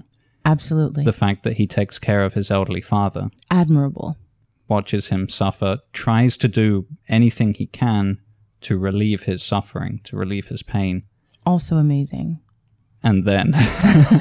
and then... Yes, and it's such a problematic part of the I just want to add one more thing, though, that I've learned just about people in general. People act uncharacteristically when they're in pain. That is a human fact. I've observed this from the kindest, most gentle people who turn unrecognizable when they are in most especially emotional pain. I have observed, and I want to retract that of saying that that is a human fact, because I have not done clinical studies to prove that. No, but it is true that depression is clinically studied as a form of pain. Yeah. That is true. That is true. Yeah. So certain psychological states are considered pain, and certain nerve responses are considered pain. I think that's a safe thing to say. Okay. Grief actually is pain as well. Grief is pain. Yeah. And I think that, just after having observed, someone who has recently lost someone that they really loved and cared deeply about, different people react differently to grief. But I have seen people I knew to be loving and kind and generous, behave in ways that were nothing like who I'd known them to be for years. And it's not that it excuses that behavior, but that speaks to humanity. And I think that the difference for Officer Ryan is that he has a specific privilege that makes that human condition dangerous in that moment. It's interesting because as readers, as we go through the screenplay, we're led to believe that Sergeant Ryan is inherently racist. But it's very interesting, now that I'm thinking of it, when Hansen goes to his commanding officer, which is Dixon. Wasn't Dixon a black man? He is, yeah. Yeah. But it's very interesting that Dixon says, in 17 years, there's never been a complaint of this nature towards Sergeant Ryan. 11 years he was under my own personal supervision. There's never been a complaint like this. Are you trying to tell me that we've been wrong all this time? And the truth is that our belief that he is an out-of-control racist cop is only based on one thing we saw him do, which he certainly did do. But we immediately assume he's been doing it for years and years and years and getting away with it. We don't actually know if that's true. We just assume it because we are stereotyping him. And that brings me to my point. Yeah. I think that something that may have been lost on most of it, was certainly lost on me until I thought about it a little more after reading and during our discussion, is that the writer was speaking more to human condition once again, and how, had he been someone from a different ethnic group, people would have recognized what he was dealing with differently. Absolutely. But yeah. there is a responsibility that comes with the ethnic group that he is a part of that while he does have that privilege, because he has that responsibility, it's looked at differently because of the power he's able to wield over other people based on his privilege. And so it makes it more difficult to recognize that that flawed humanity that we all experience when we're dealing with pain and grief. That other characters in the same story expressed in some more violent ways than others, but we recognized it for what it was. We recognized pain. Mm-hmm. But on him, pain wore a different mask because that mask has power. To me right now, it's just so surprising how quickly I think we have all drawn conclusions about him. Yeah. And think there's not much more to think about. Yeah. And it just seems like, and it's like the more we talk about it and the more I think about it, I'm like, there's so much more there. There's so much. I'm by no means am I excusing his behavior. I'm just realizing that there's more to unpack. Mm-hmm. And it makes you think about how single incidents, as opposed to patterns of behavior, are truly quite different beasts. Yeah. And we don't know if this is a single incident. We could probably look at other characters for those kind of examples, but it is true how different a beast each one of those things is, and but how one single moment can define your life. A single split second, even in the case of Officer Hansen, will define the rest of his life. Farhad, his whole life could have been defined by another decision that he made. And yeah, with Sergeant Ryan, there is more of an enigma than I think we initially believe could be the case. Yeah. Because we think we know everything about him due to well, we've a been led stereotyping to. and also this feeling that, well, of course this is what this film is trying to say, or this is what this screenplay is trying to say, is of course it's about the racism in the LAPD, as opposed to thinking these are all still characters, they're all still individuals, and not one of them is defined just by their ethnic group or their job. They are still defined by who they choose to be, which is what Flanagan says to Graham early on about the difference between him and his brother. There were still choices made there. They still grew up in the same place. It's really, it's much deeper than than I had thought. Yeah. Should we look at maybe Sandra Bullock's character and her? Sure. That's Jean Gene Cabot, and the DA, Rick Cabot, played by Brendan Fraser, who is Canadian as well, so has that in common with Paul Haggis. And apparently I think they both had a laugh. That? Yeah, they did bond over that, on being so prominent in this criticism of modern America. But there was, I just keep going back to this. I think that was where part of their privilege was part of the allyship, is because of that privilege of being in that position. You can have this conversation and people won't see you differently, or they won't see you as someone with implicit bias, because over time they've gotten to quote unquote know you. The thing, we do know that there's no neutrality in the world. Yeah. Otherwise, you could have journalism which was completely neutral, and it's impossible to ever fully separate the author from the piece that is written. Yeah. It's possible to attempt it in some way, but I think it's better to have a voice as a writer, to own that voice and just say, this is genuinely the best I can do with my knowledge of the world. Yeah. And if you think Crash is lazy stereotyping, fair enough. Yeah.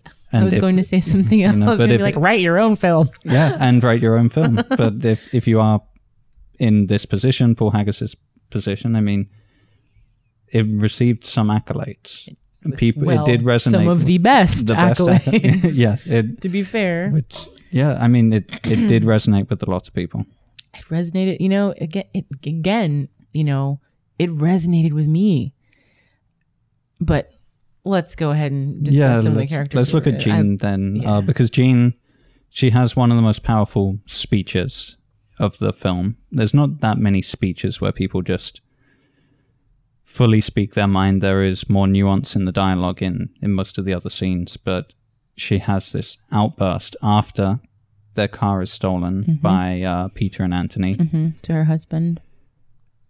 Probably one of the most important lines of dialogue in the film is when she says she knew and she didn't do anything. Scared. She knew she felt scared, but she didn't do anything because she was afraid of being considered racist. And now there's a locksmith who she thinks is a gang member, and she wants him out of the house, and the lock's changed again in the morning. And it's so problematic, but there's something, again, an unresolved mystery underlying that. What is the correct thing to do if you think that there's danger approaching? Because I think what's going on is she's got this sense that society is monitoring her, that to be racist is the most terrible thing you can be, so she can't be racist. So she's monitoring herself, trying to avoid that ever happening to herself. There's something going on there in her head. So many things that I thought, and I can only give you my perspective. She was so concerned that she would be seen as a racist. I'm just going to unpack it line by line. But she did still react. She may not have turned and walked in any other direction, but she went closer to her husband and snuggled and held his hand. She thought, her point was, she knew there was something wrong, and she was concerned that if she had done what she really wanted to do, which was walk in the other direction or cross the street, she would be looked at as a racist. By whom? She was walking with her husband. It was well lit, but it was night. No one's paying attention to you. So there's that dynamic between her and her husband to begin with, because that would have been between her husband, and the two people that she would have crossed the street. Those would have been the people who would have seen her a certain way, and her husband, who would have known why she crossed the street. Number one. Number two, she did react. She may not have crossed the street, but she moved in and closer to her husband and looked up at them. It was clear that she was uncomfortable. So it's not as if she didn't react at all. So it's almost as if you're going to feel guilty about feeling that way anyway, just do what you're going to do. Just do what you're going to do. Right. I mean, she recognizes that it's something that isn't to be admired. Right. But also to feel like she has no control, that she's constricted in the way she's meant to behave because society has dictated something. It's a difficult question to add to the free will discussion, because it's as if it's a block. She's trying to block it and say, well, I need to always treat everyone with respect. What that also does, and again, it's so relevant to today, where people are more afraid of being seen as racist than they are of being racist. Mm-hmm. There's more concern for people will now think I'm racist than did I do a racist thing. And unpacking that for yourself and working through that, that is highly problematic. And the risk of going too far the other way, Yeah. as certain presidents have done, which is essentially, if everyone's going to think I'm a racist anyway, I'm just gonna... I might as well go the full mile. Right. I might as well just...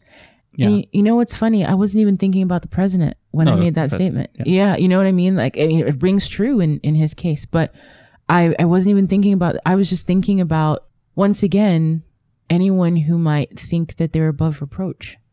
Because it would be so easy to judge that character and say, oh, I don't do that.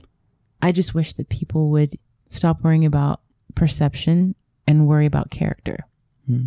It's very interesting learning about her pain at the end as well, because we do discover her, like many other characters, there's a pain there that isn't being addressed. She thought she'd wake up angry because her car had been stolen. But then she realized she wakes up every day angry anyway, and she has no friends, and she's alone, and she's scared, and her husband is cheating on her, which isn't made that explicit in the film. Mm-hmm. In the screenplay, there's actually a line where it says he looks at Karen, it's clearly not going to happen tonight. That's when Jean has just become injured. So her husband is actually sleeping with one of his assistants, and she's alone. This is one of the free world dilemmas. It doesn't matter if you live in luxury if the world around you is a prison. Yeah. And inequality, without looking at ethnicity even, just inequality built into that. You can live in a country like Brazil or Colombia, where if you're rich, you need to live in cordoned off compounds with security all around. Yeah. Because it's the only way to stay safe when you're rich. So are you really rich? Or are you richer when you're free to walk around and feel safe? And that is where she's stuck. She's the district attorney's wife. Yeah. Yet she lives in this prison. Ivory tower here, this gilded prison. I mean, she was definitely not a likable character. And I had a lot to dislike about a lot of the things that she said and a lot of the attitudes that she had. But I could also see the humanity there. I liked the actor they picked. Again, that was smart, because this is someone who is already, and here we go again, talking about how people are seen, right? She's already seen as America's sweetheart, and she's already known to be an extraordinarily kind person and fair and just a wonderful human being. So a character this damaging would damage someone else, but with her, it was an opportunity to demonstrate her range in acting. It's a powerful speech. It is. In particular. The first one, which Daniel overhears as well, which is very hurtful. And again, he doesn't let it get to him. He doesn't continue kicking down as this chain appears to. I think it got to him, though. The way he put those keys down. To him. But he doesn't react to it. Well, he doesn't. It hurts, but he doesn't take the pain and give it to someone else. Right. He just accepts that it was a painful moment. And that takes real character. Yeah. That does take real character. This movie is a lot. How about we jump? I didn't find enough with Rick to really talk about. That's fine. So we can jump to Cameron and Christine. So they're both African American, but the idea is that Christine has had a very good upbringing. I think Cameron references that was part of the equestrian club or something, so it suggested she's gone to a very good school. Which I would like to mention, Well, yes, it was when she was arguing with her husband, and he was accusing her of not being black enough. And these are these internal conversations you were mentioning before, right? Yeah. Because the African American community, and even Africans in the diaspora and within the continent, part of the consequences of colonialism and just global racism has resulted in colorism, and it's seen across different continents, different cultures, different ethnicities. And colorism is a real problem. And within the African American community specifically is something that I've noticed myself is being discussed on a larger scale, and people trying to shift perspectives because we recognize that it's a very, very, very big problem. But yes, that was his way of cutting her down. With the equestrian team, you're obviously participating in horse racing or horse riding is very expensive. So clearly she grew up with wealth. And he's now a TV director. Right. So he is wealthy, but based on their dialogue, it's suggested that he is part of upward mobility. Correct. Whereas Versus she legacy. is established wealth. Right. So these two characters targeted, we're first introduced to them because they are targeted by Sergeant Ryan. In the script, it's written that his light flashing through the back of the back window of the car reveals her face to look white. Right. He thought she was a white woman. That's later heavily implied. Yeah. Well, she later reinforces it. And it's in the conversation with her husband. She says that. Yes. Yeah. I'm not saying that it didn't happen. I'm saying that the way it's filmed, it doesn't quite convey exactly. It's written so clearly into the screenplay that, but it's hard to do that. I suppose it's hard to. You can show what a character sees, but it's hard to show how they saw it. Correct. Because you'll always see it as you, as the viewer. Yeah. But in the screenplay, it's written quite clearly as, yes, he is meant to see a white face in the car. And I think that may have been why she later had to emphasize. Because when I first saw it, and again, when I first saw the film, I wasn't watching it with a critical eye. I was just enjoying a movie. I missed both of those. I missed that she was supposed to, have come across as a white woman. And because when I see Tandy Newton, I don't see a white woman. So I wonder if that was just a casting. She was the best person for the role. But even with that light, she looks like a biracial person. This is what I find so interesting. When I first saw that movie, I had not lived here long enough to understand that context, even as a black person living in America. I did not understand at the time, and I had not been here long enough to understand exactly how much danger they were in. And it's made very clear that Cameron, he says, I'm going to go and get that out of the glove compartment. Is that okay? It's ritualized. Right over my head. It's ritualized. Yeah. It's such a part of it. He knows exactly what's going on, what he should say, and even then, there's a risk. Yeah. But he knows, I at least need to say this. Yeah. I need to say I'm going to the glove compartment. Yeah. If I do that without warning, sure, a white person can do that. Yeah. I can't do that. And be confident that I would walk out of this situation alive. Yeah. And for me, that broke my heart. And does the situation go over Christine's head?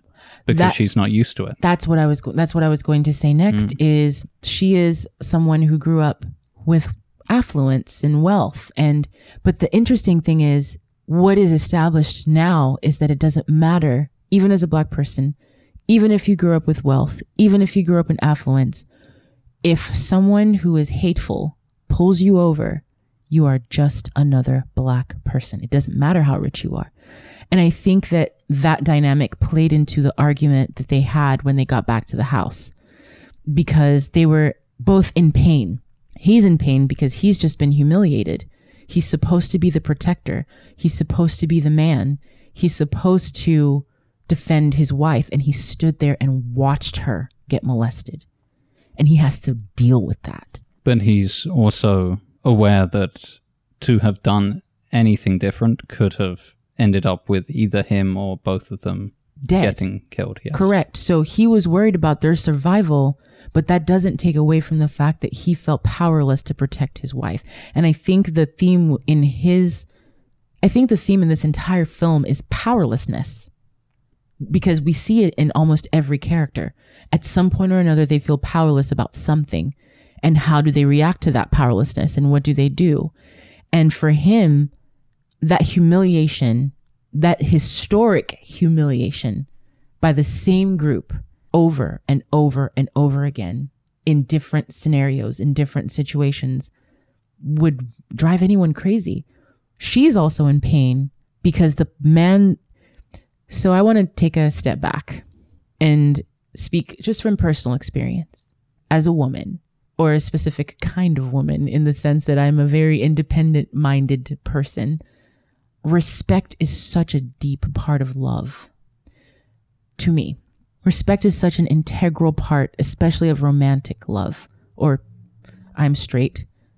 I prefer men. Men that I have loved romantically, I had to respect first. That is non-negotiable. I saw her pain so differently as an adult woman with different life experiences, watching, reading, and going over my notes personally. I had a completely different experience watching that scene, because when I first saw it, I was much younger. There are certain context clues that went right over my head. There were certain cultural clues that went right over my head. Oh my goodness, reading it also added a different layer, because it kind of explained what she was supposed to be communicating, what the actor communicated beautifully. As a Black woman, putting myself in that situation where my husband, my lover, my protector stood by and did nothing while someone with power took advantage of me, would break me emotionally. It would break me. I wouldn't be able to look at him the same way. But then I take that a step further, because I have had certain life experiences and understanding the position this man, lover and protector, is in, understanding that oppression and seeing things a little bit differently because of living here for a long time and learning about his certain historical context and seeing why she later asked for his because when I first saw it and I saw her ask for his forgiveness and try to make out, I couldn't understand. I was like, what is wrong? Why would you ever? And I understand why now, because understanding is also an integral part of love. She's not willing to listen to him in that first argument, which is completely understandable. But he is trying to tell her at least let's just get out of here alive. Why he chose to act the way he did. Yeah. And yes, then that feeling of powerlessness seeps into both of all of his waking moments after that point. Yeah. The sense of rolling with the punches. There's only so long he was able to listen to another one of those comments at work until eventually he just decides he wants to do something, anything, just to feel powerful again. And if that means staring down a group of cops with guns, then so be it. It's kind of a difficult scene in that you need Anthony and Peter to try and steal his car. The fact he starts fighting back, though, it's immediately evident what's going on. He doesn't care anymore. Yeah. He'd rather be shot. He's experienced what it was like to get away alive and humiliated, and he doesn't want to feel humiliated again. He'd rather they shoot him, but he carries on fighting. Yeah. It's a powerful turn in the character. Yeah. Very powerful. Yeah. And I think that kind of goes again with the running theme of powerlessness and how each character dealt with it, because it seemed like so far the different characters who dealt with that powerlessness decided to do something about it, whether or not it cost them, like not considering what it would cost them. They decided to act out or act in some way. And I just think it just goes down to that root of pain driving people to action. And sometimes those actions are things that are characteristic, and other times it's like, where did that come from? But often, I think in the situations like with him, where it was clear he just couldn't take it anymore, the audience sympathizes with him versus Officer Ryan, where everybody was like, "You were such a jerk." He was a complicated one. That character taught me a lot. And what should we make of the scene, talking of Sergeant Ryan, but the fact that he rushes into this burning vehicle to find out that the woman he's going to be saving is Christine. She's had a crash after an argument with Cameron. So again, this ties back into the breaking all of the semblance of realism in the film. This actually ties back to the first page of the screenplay again. Yeah. Detective Graham saying, we crash into each other just to feel something because we're so alone. So she just had this big argument and then happens to get into a car crash. Yeah. Very terrible car crash, much worse than the one at the beginning of the film, which is just a simple rear ending. In this, the car has flipped and the other car has caught fire, and there's gasoline gasoline trail, yeah. all over the road. Mm. And yet Sergeant Ryan rushes in. Is it supposed to be a redemption moment, perhaps? Or is it just meant to be that's what that character would do, and that was what he was always willing to do? In the context of the scenes that came before, it's a redemption moment, and that's why I think it's the most problematic scene, probably because of that. Yeah. But why does it bother us so much that this character would get redemption? I think there's something inherently about storytelling there as well. We like clear-cut heroes and villains. We don't like to see a character that would do something so selfless and have done something so hurtful within the space of an hour, because that happens in the first half of the film, but it's basically the midpoint. And then Christine, I do think that Tandy Newton did a phenomenal job. Yeah, of the terror and the terror of being trapped in that place and then seeing who it was who came to save her. But still, what should we make of that scene? Is it still what ruins the film, or is it? It didn't for me. I understand the criticism of all the people who could have come to save her in a city as large, as populous as Los Angeles, that it would have been the same police officer is highly improbable. But let's go back to what you said in this, of looking at this in the context of a parable. Because someone being noble should not give them a pass to behave irresponsibly. But people do give people they hold in high regard those passes. That is how people have behaved for a very long time. And it has fostered a culture of not holding people accountable. And I think that's why people have a problem with that specific officer having that redemption scene. Because it almost excuses the way that it was acted. It's almost like there's an understanding between the two of them after he saves her life. They're very close, actually. It's not actually written that way. How close they get. They almost become like lovers. Their faces are close together. They're reaching across. The way it's done is done with such intimacy because of the space. You do start to wonder if Sergeant Ryan was saving a 55-year-old man from the car, would he be holding that man and so closely? Yeah. Obviously not. So there is this sense of maybe that's part of the problem, is this sexual tension that is added into the scene. For me it is. Yeah. Again, considering that there needs to be a level playing field with sexuality and not the wielding of power by one party over another one. Right. Otherwise, it's not genuine. And not only that, but that she allowed him is not realistic. It doesn't matter what ethnicity she was. Any woman who had been in that situation, even if that man came and saved her life, she would not have died. No, not that she would have preferred to have died. And even because after, that's the way he poses it to her, is you're going to die unless you let me help you. Right. No, that's not. I'm speaking about after he drags her out after of the she car. is already out. Yes, after she's already out, they're still close. There's still a level of uncomfortable sexuality there that is extraordinarily unrealistic. Even after someone has just saved your life. Yes, you are grateful, and that, presents an entirely new dynamic, but you still are the same person who did what you did. That kind of closeness would either not happen or would take time. And that it happened right away, it just added to the heap of unrealistic in that scenario. Because it's not very likely it would have been the same police officer.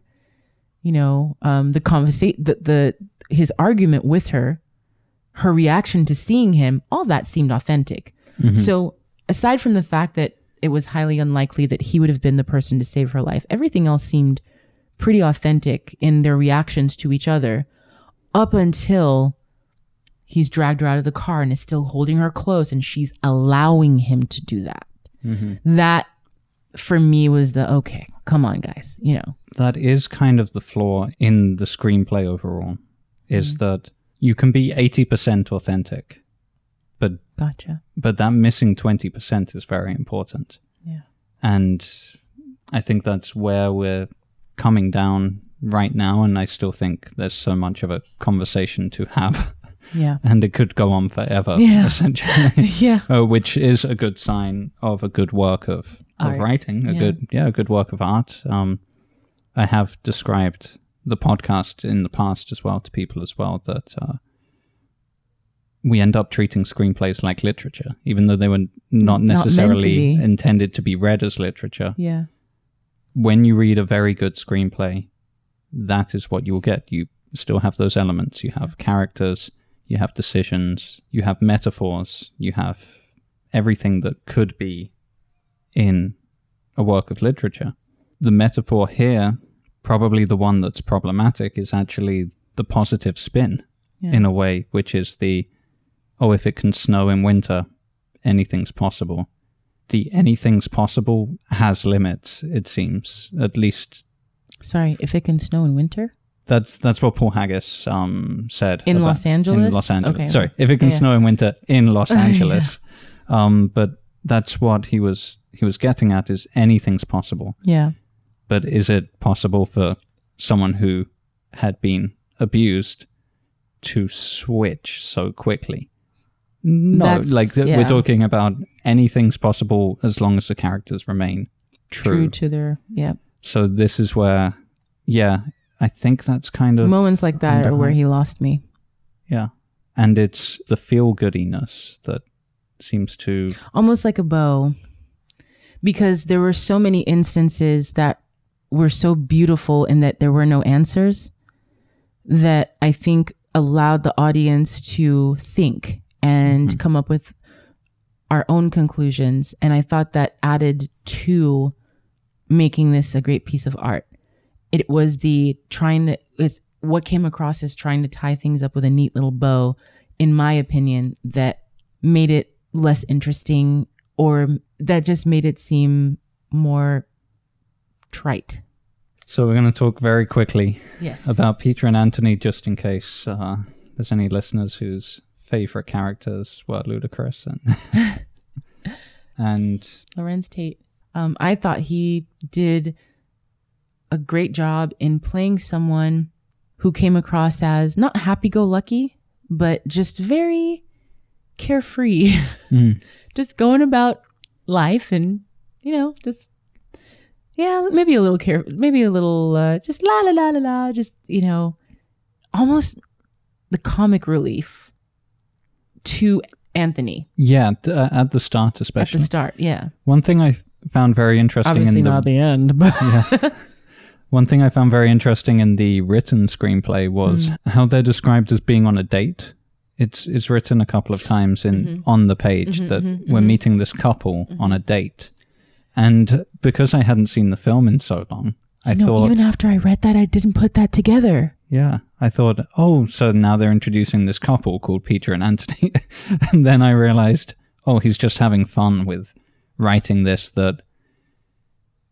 Okay, sure, it's different when you write a screenplay and you're going to direct it. Yeah. But I would have misread that, because what he's referring to is that they've been to a restaurant together, but they're clearly not meant to be lovers. They're two guys who are about to steal a car. But it was just written that way. Yeah, I was actually going to talk about that, or it's like, did they completely cut that scene out? Because where's the couple on a date? I wonder though, because when I actually sit and think about it, because there's some gay couples who just, you would look at them and just think they were best friends. Yeah, and there's also a character in The Wire, Omar, who is, by the way, is portrayed in that way, that he's a very hardcore gangster, but just happens to be gay, and that's just a part of his life. So I should point out that I am one of the unfortunates who has not yet gone through The Wire. I'm working on that. Sure, it's not a huge spot. Okay. He's a character that's in it throughout, but yeah, he's... I just wanted to warn you, just in case. I needed you to understand the reference. Like, I don't... But, I didn't catch that until you said that just now. They don't come across as lovers to me. They don't. However, because the playfulness... Yeah. They come across more as best friends or brothers than lovers. There's a bromance. Yeah. But I just think if we only saw them out in the streets, that's one thing. But we do see them in settings where it's just the two of them. And if they were lovers, I think we would see more of that. If it was something they were trying to hide, we would then see it when they're in private. True.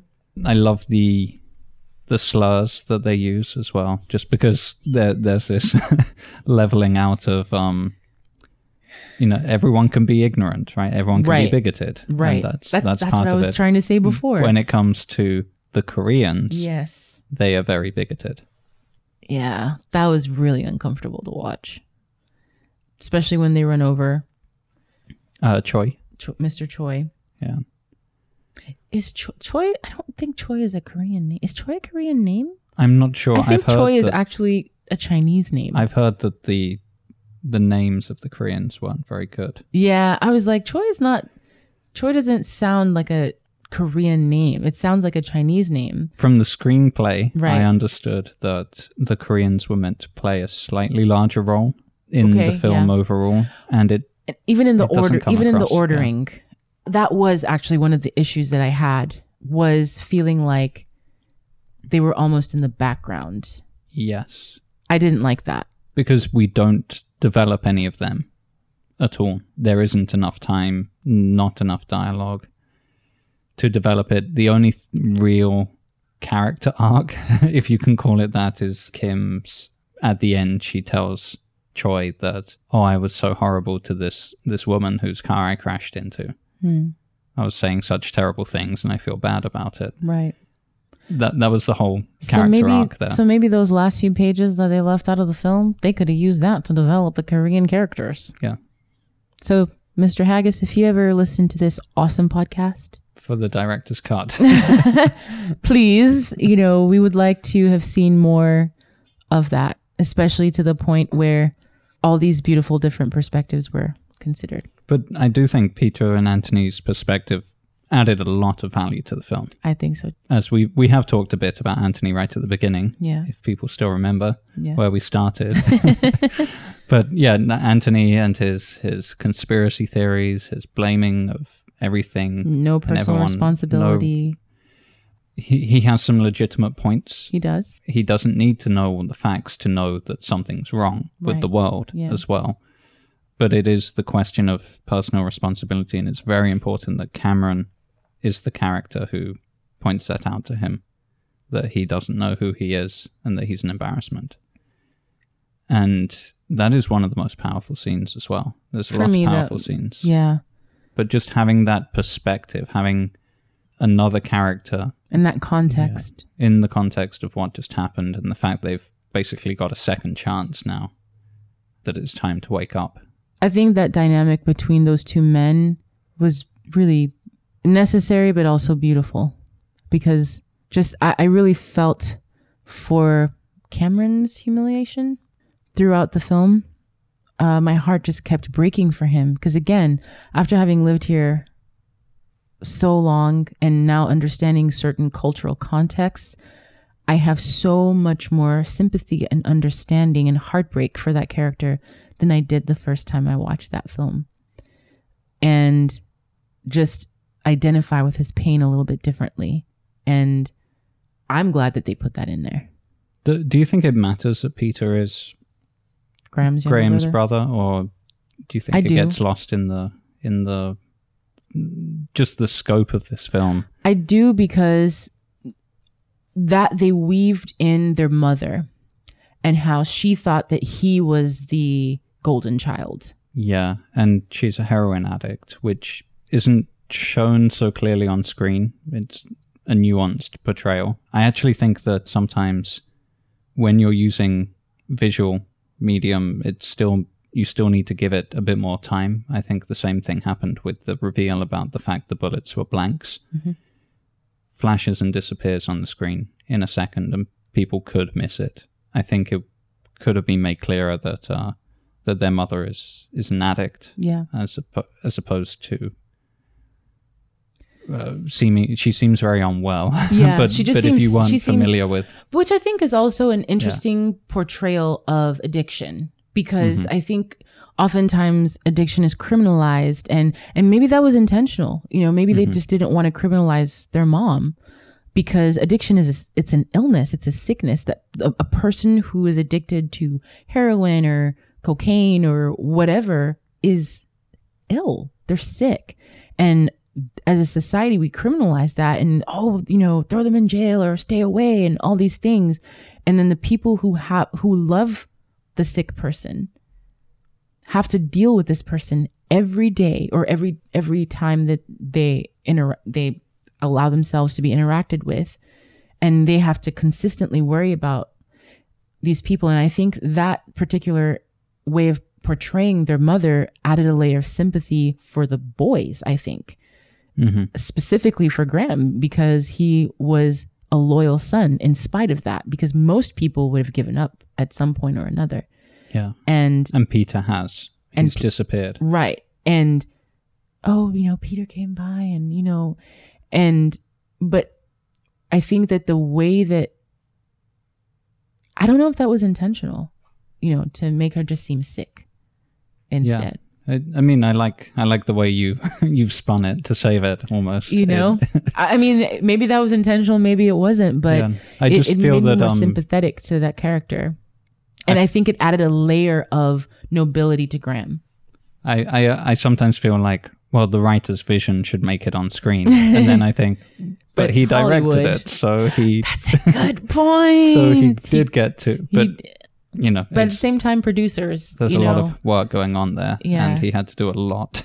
And there are other opinions that kind of go in, that influence, especially if you have financing and things like that, you have to consider other people's opinions. And also probably on the rating. Yeah. There's already guns, swearing, sex. Maybe heroin would have pushed it over into it's like, okay, here comes the peanut gallery. Yeah. You're right. So because they needed, the most important thing for this film wasn't winning an Oscar, it was getting distribution at the beginning. Yeah. That's all they needed to get. So maybe there was an issue there as well. Maybe we don't need to talk forever about these two characters. I just wanted to add a little footnote onto them. Yeah. So this has been a wonderful conversation. It has been. Thank you for having me. I really enjoyed it. So this was Crash, written by Paul Haggis. I think we could probably talk forever about this. So we have to stop somewhere. I really hope this has been really useful to people to listen to and to reconsider this film and not jump to conclusions. There's been a lot of attention-grabbing titles such as Worst Film of the Decade and Worst Oscar winner of all time. Yeah. And those are just attention grabbers. And I think if you actually if you have a full conversation about this, there's plenty to talk about. And I don't think a bad film would do that. Yeah. At least a valuable film. Let's call it a valuable film. Yeah. Whether it's exactly what people needed or if it's the best possible use of all its themes, who knows? But someone was willing to try and tell that story. Yeah. And it was worth it, I think. All right, then. Thank you so much. Thanks again for listening. I know this was a long one, so congratulations on making it to the end. If the show is helpful to you and you would like to support us, please share the episodes on social media or recommend it to your friends. That would be really great. I'll see you in 2 weeks. Bye for now.